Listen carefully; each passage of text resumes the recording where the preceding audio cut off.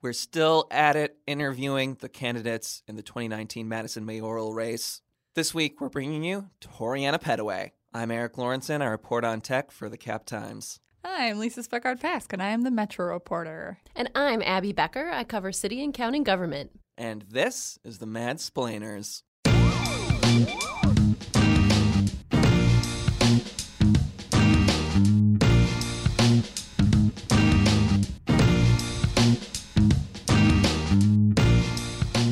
Welcome, everyone, to Madsplainers Election Edition, where we're bringing you interviews and conversations all about the 2019 mayoral race in Madison. And today we have an interview featuring Toriana Pettaway, the city's racial equity coordinator. Lisa, who is this person exactly? Yeah, so as the coordinator, she obviously does a lot of work with equity and looking at disparities, and that work actually touches a lot of different areas of the city's processes and projects. And then she is also a little bit different than the other 5 candidates who are on the ballot because she says she's running as a write-in candidate.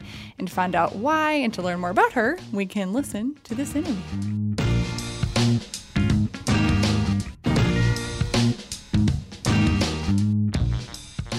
All right. Well, Toriana, thanks so much for being here. Yes, thank you for having me, Abby. Definitely. So tell us a little bit about yourself. What first brought you to Madison?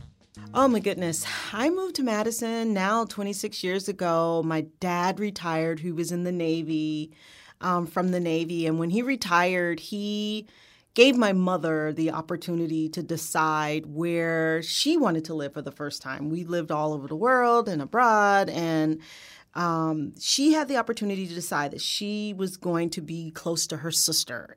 She picked Madison, Wisconsin to be with my auntie Addie Pettaway, and it was kind of a, not necessarily a culture shock, but a shock because we had only lived in 2 other places that was cold, not as extreme cold as this, Germany and Philadelphia, but Madison was very different in the sense that it gets really cold here, and I'm allergic to cold.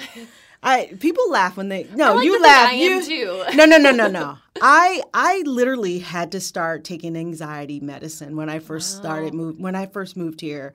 I was passing out, and I was having very severe anxiety attacks. So that's how I got here. But the beautiful thing about Madison is that I've had 2 children here. I have 3 kids. I have 3 kids, Notori, Ashton Kendall, and Tarina. I had 2 kids here, came to Madison with my oldest, Notori. But the community is safe. I've been able to rear my kids here. They have adjusted. They're like little polar bears. They love it. They're adjusted to this community in a way that I have not adjusted. They don't wear coats. They barely wear clothes. Not me. I can't. I'm like 15 layers. Yep. Definitely.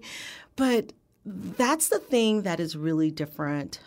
This is kind of home now. My family is here. I have extended family. I have my auntie, her children. My father just passed away from cancer in May. That was, very sad. And he was the one who encouraged me to follow this and run for mayor. And so that's one of the things that I do grieve because we always talk politics. And he knew my passion. He knew my passion for the law and politics. And so that's one of the things that I kind of grieve because I don't have that daily conversation anymore. And so my mom tries to pick up the slack. And because she knew that was one of the things that I did every day with my dad, talk about politics and what was in the news. And because he knows that was very passionate about me. So, but he encouraged me. He was like, you run, you do what you know that you're supposed to do.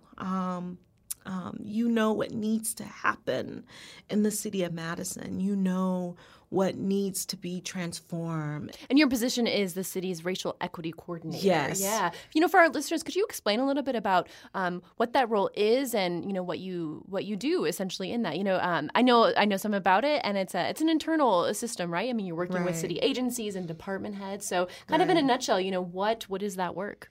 I am supposed to maintain a neutrality for the city, working for the mayor and council, and working with now all 27 department heads.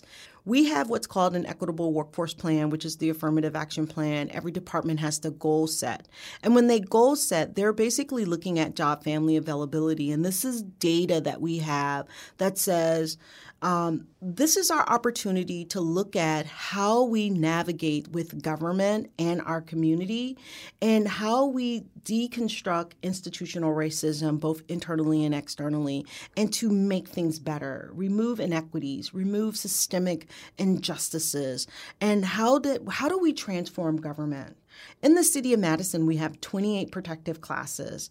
And in those 28 protective classes, we've otherized other people very intentionally. And my job is to work very collaboratively with our department heads, with our elected officials, with our mayor and our judicial system, and our community partners. And so I do this by using racial equity analysis to remove barriers by saying who's burdened, who's benefited, what is the unintended consequences, by using data, and then also in our hiring practices by using equitable hiring tools. One of the things that our departments have to do is that they have to demonstrate using these tools 3 times a year, and we work with these departments. I have a team of about 30 to 40 people that are facilitators. We do trainings. We have 3 trainings that happens throughout the course of the year. We hold them every month. And so there's a part 1 training that looks at what is the historical aspects of racial equity and social justice. How do we get here? The part 2 is looking at our tools, the 2 tools that I just talked about, the racial equity analysis and the equitable hiring tool. And then we take part 1 and then we build on it, and then we help them use those tools to deconstruct the race. How do you look at analysis and use transformational practices to look at our policies and procedures? And then part 3 is we build up individuals to be leaders. Everyone can be an anti-racist. When you recognize what it is in yourself, when you identify your own bias, we all have it. Mm-hmm. And when you understand what your own bias are, then you can work towards your own individual journeys of deconstructing racism in your own spheres of influence. So that's my job. I teach, I train, I help build awareness. I try to build a community, a collaboration both internally and externally, and then give people tools to unpack that. Mm-hmm. And it's been very successful. I guess, could you just elaborate on why you want this? Why are you pursuing this position? I'm pursuing this position because, oftentimes individuals will come to me and share things with me. And when they would share stuff with me, oftentimes they would do it in privacy and they would want to remain anonymous about the disparities and about the injustice that they have experienced. And you share with them their rights, that they can file a complaint and that they have laws that would support them. They've lost hope in the process. And that became very disheartening. And then you see that they thought that I had some power to do something, and I didn't. But what I did have was the ability to negotiate. What I did have was the ability to go and talk and collaborate. And that's what I did. I'm not a fearful person. I'm not complacent, and I'm not risk adverse. And that's exactly what I did. I would bring issues to the table. And that's why I want to run. One of the things that I did notice in my position is that we talk about the data that we have. We will meet and we would talk about, oh, well, let's get another consultant. Let's pull another group together. Let's talk about this issue. And we intellectualize ideas, concepts over and over again, but we never, ever move to actual action about the disparities that people are experiencing. And people who are experiencing crisis in the moment want something to be done in the moment. These are things that I'm just absolutely tired of. I want to address these things. I want us to stop creating wonderful documents and wonderful brochures, and I want us to actually create good plans that get to the root of issues. Do you have an example at this point of, if elected, if there's a specific policy change or new initiative you would want to implement to get at those root causes that you're discussing? We do have a rising issue with our youth in the community. Several things had happened. Last year before last, when the mall policy had came into play with our youth and they had to be out of the malls at 4 p.m., I had went to several people and had asked, what are we going to do to advocate for our youth? Being out of the malls at 4 p.m. is unconscionable to me. Yes, I understand that this is a very serious issue. Yes, I understand that there are kids who they shouldn't be unsupervised. There are kids that are misbehaving in the malls. However, this is not the majority of the kids. It's just a few of the kids. But we need to get to the root of the issue here. Because what I do know, if you look at data across the nation, kids are spending anywhere from $120 or more a week in the malls. They're spending the most money. So were there other things that could have happened? Did you talk to the kids? Did you come up with other collaborative efforts where you brought the old people or the elderly together and the young people together and talk about real solutions other than just coming up with a policy? Without the people who are closest to those issues. Mm-hmm. So talking about better engagement. Better engagement. But we don't do that in Madison. What we do is we always listen to those who have the loudest voice. We do this in every situation that happens in this city. We have Band-Aid approaches, and we've always been operating with Band-Aid approaches in the last 20 years. Whoever yells the loudest gets what they want. If they lawyer up, if they got the most money, if they show up in numbers, whatever solution they put forward, that's what works. But the people who are affected the most, even if they don't show up, and then the majority will say, well, if they really cared, they would have showed up. Well, those people are probably at work because they got to pay their bills. They're economic depressed, right? You're not thinking, privileged don't think about what other underprivileged, underserved absolutely have to go through, right? So my solution to things like this is let's stop othering and let's start thinking about how do we do shared prosperity in a way that talks about our common values. A low-income mother wants to provide shelter and safety for her kids, just like a high-income earner wants to provide shelter and safety for her kids. However, the means of doing that is just different. You brought up another issue at the beginning of beginning of our conversation that I want to get back to, and that is at the time of the election deadline, there was a problem at the clerk's office, and essentially the clerk's office determined after you had submitted your nomination signatures that some were invalid, meaning that you didn't have the full 200 signatures to be on the ballot, and I believe. You had called what happened, some white supremacy BS. And so I wanted to bring that up and just hear from you on sort of what happened and to explain that comment a little bit. Oh, definitely. So the week prior to the Wednesday of signatures needed to be turned in, I went in with my son and my daughter.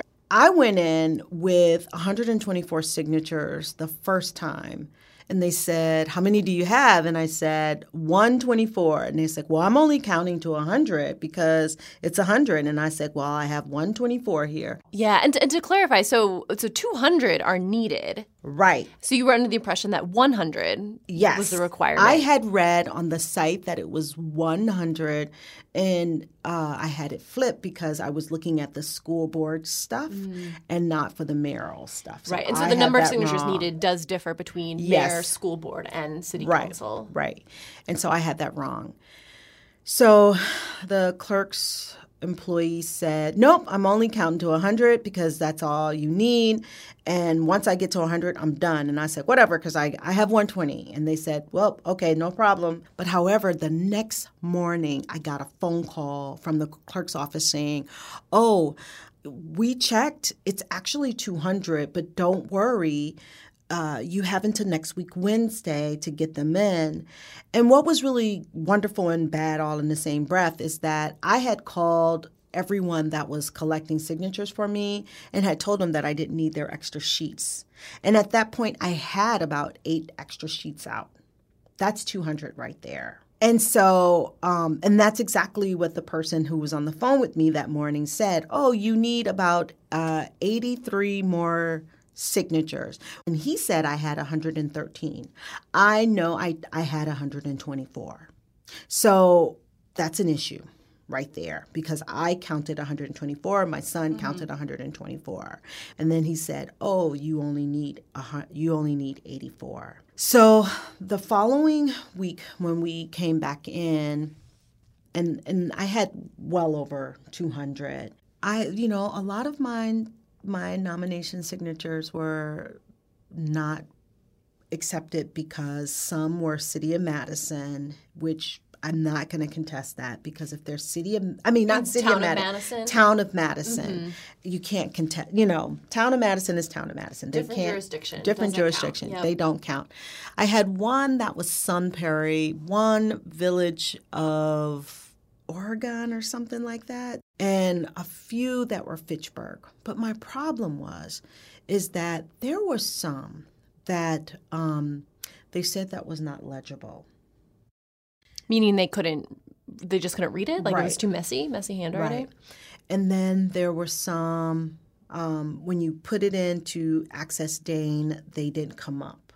And I kept saying, well, what is the official? Because the state. And Access Dane is a system that you're looking to make to confirm addresses of their City of Madison. Right. The city clerks was telling me all of this stuff, like it has to be legible, it has to be printed well. Well, there were inconsistencies on my sheet. On one occasion, there was Madison and date missing, wasn't counted. Madison, date missing, counted. Several of those. Okay, you're counting it here, but you're not counting it here, and I got several of those. You're being inconsistent. So I'm calling out all of these inconsistencies. Well, we'll count this. We'll count these because they highlighted them, and that was their mistake because they weren't being consistent.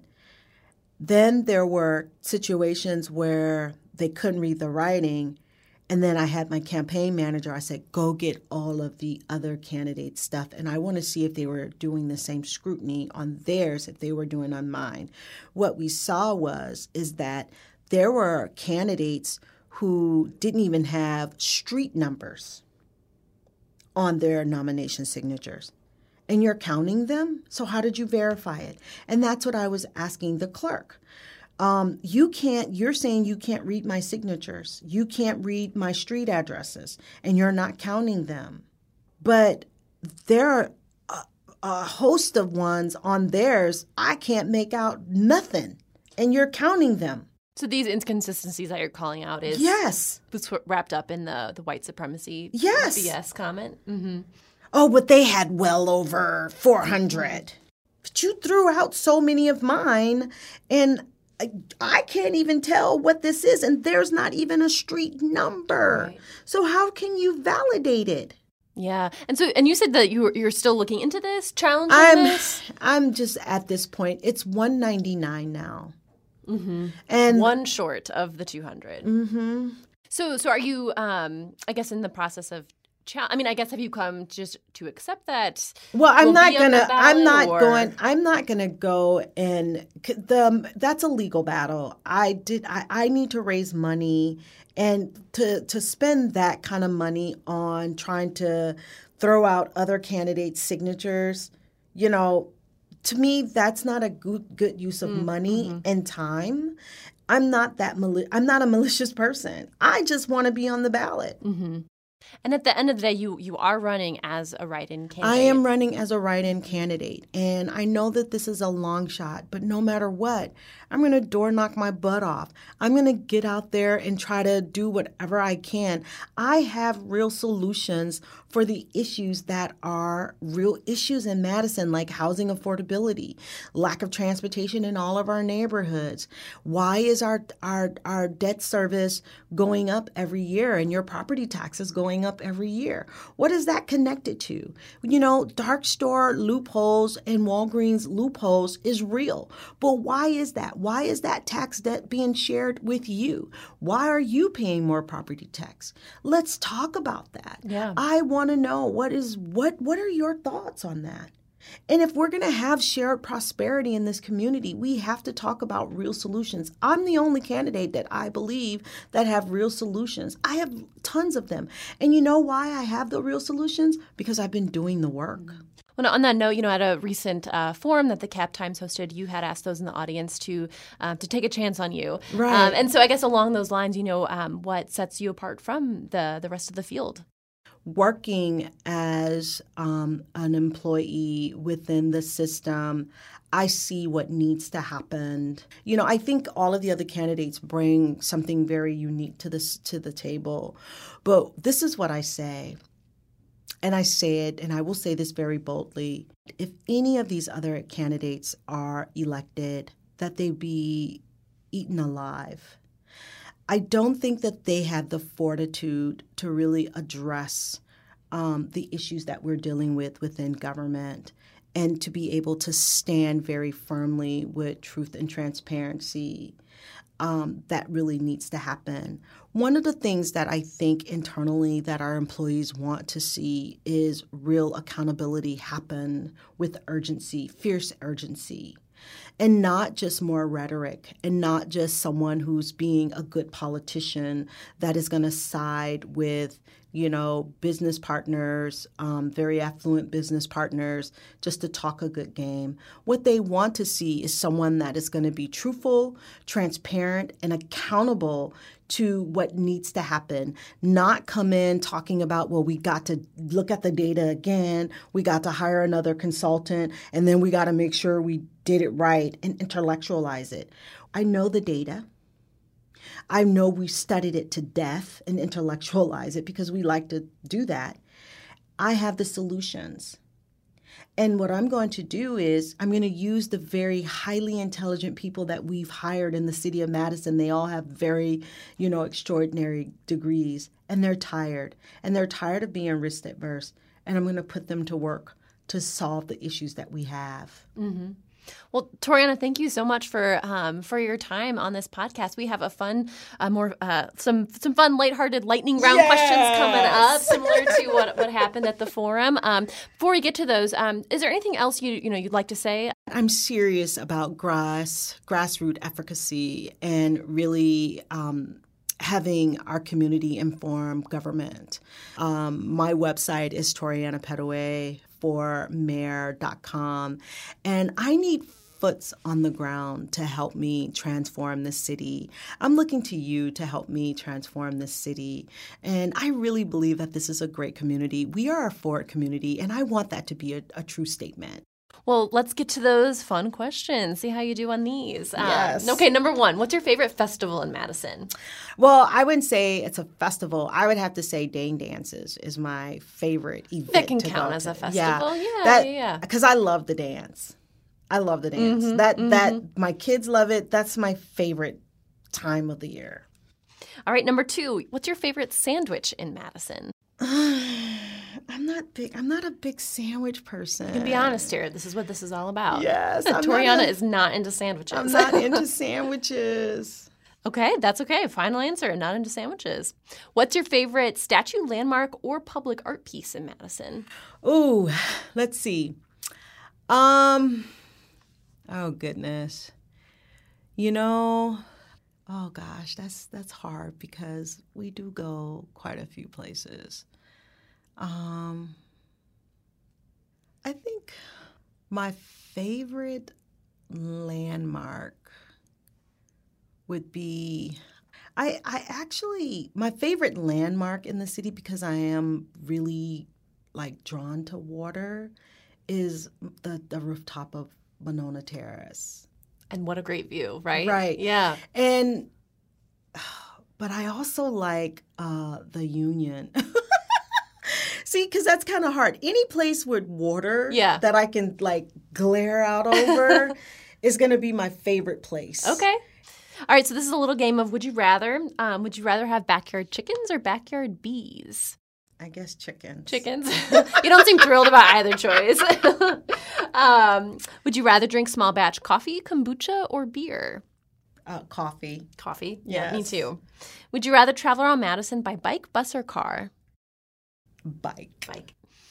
And would you rather go to the co-op to grow your own produce? I'm sorry. Would you rather go to the co-op for your produce or grow it in your own backyard garden? Grow it in my own backyard garden. Okay. And how many different Madison neighborhoods have you lived in? 5. 5. Okay. Yes. All right. And if you were stranded on a desert island, which book and movie would you want to have with you? Notebook would be the movie that I watched. I love watching that movie over and over again. Watch those rom-coms over and over? Yeah. The book, I guess, would have to be the Bible. Okay. Right. You need that spiritual inspiration if you're going to be stranded on a desert island. Yes, because I can read that, over and over again, and it would always reveal something new to me. Mm-hmm. Well, Toriana, that's all we've got for you. So thank you so much for being on the Madsplainers. We really appreciate you being here. Thank you for having me. This was awesome.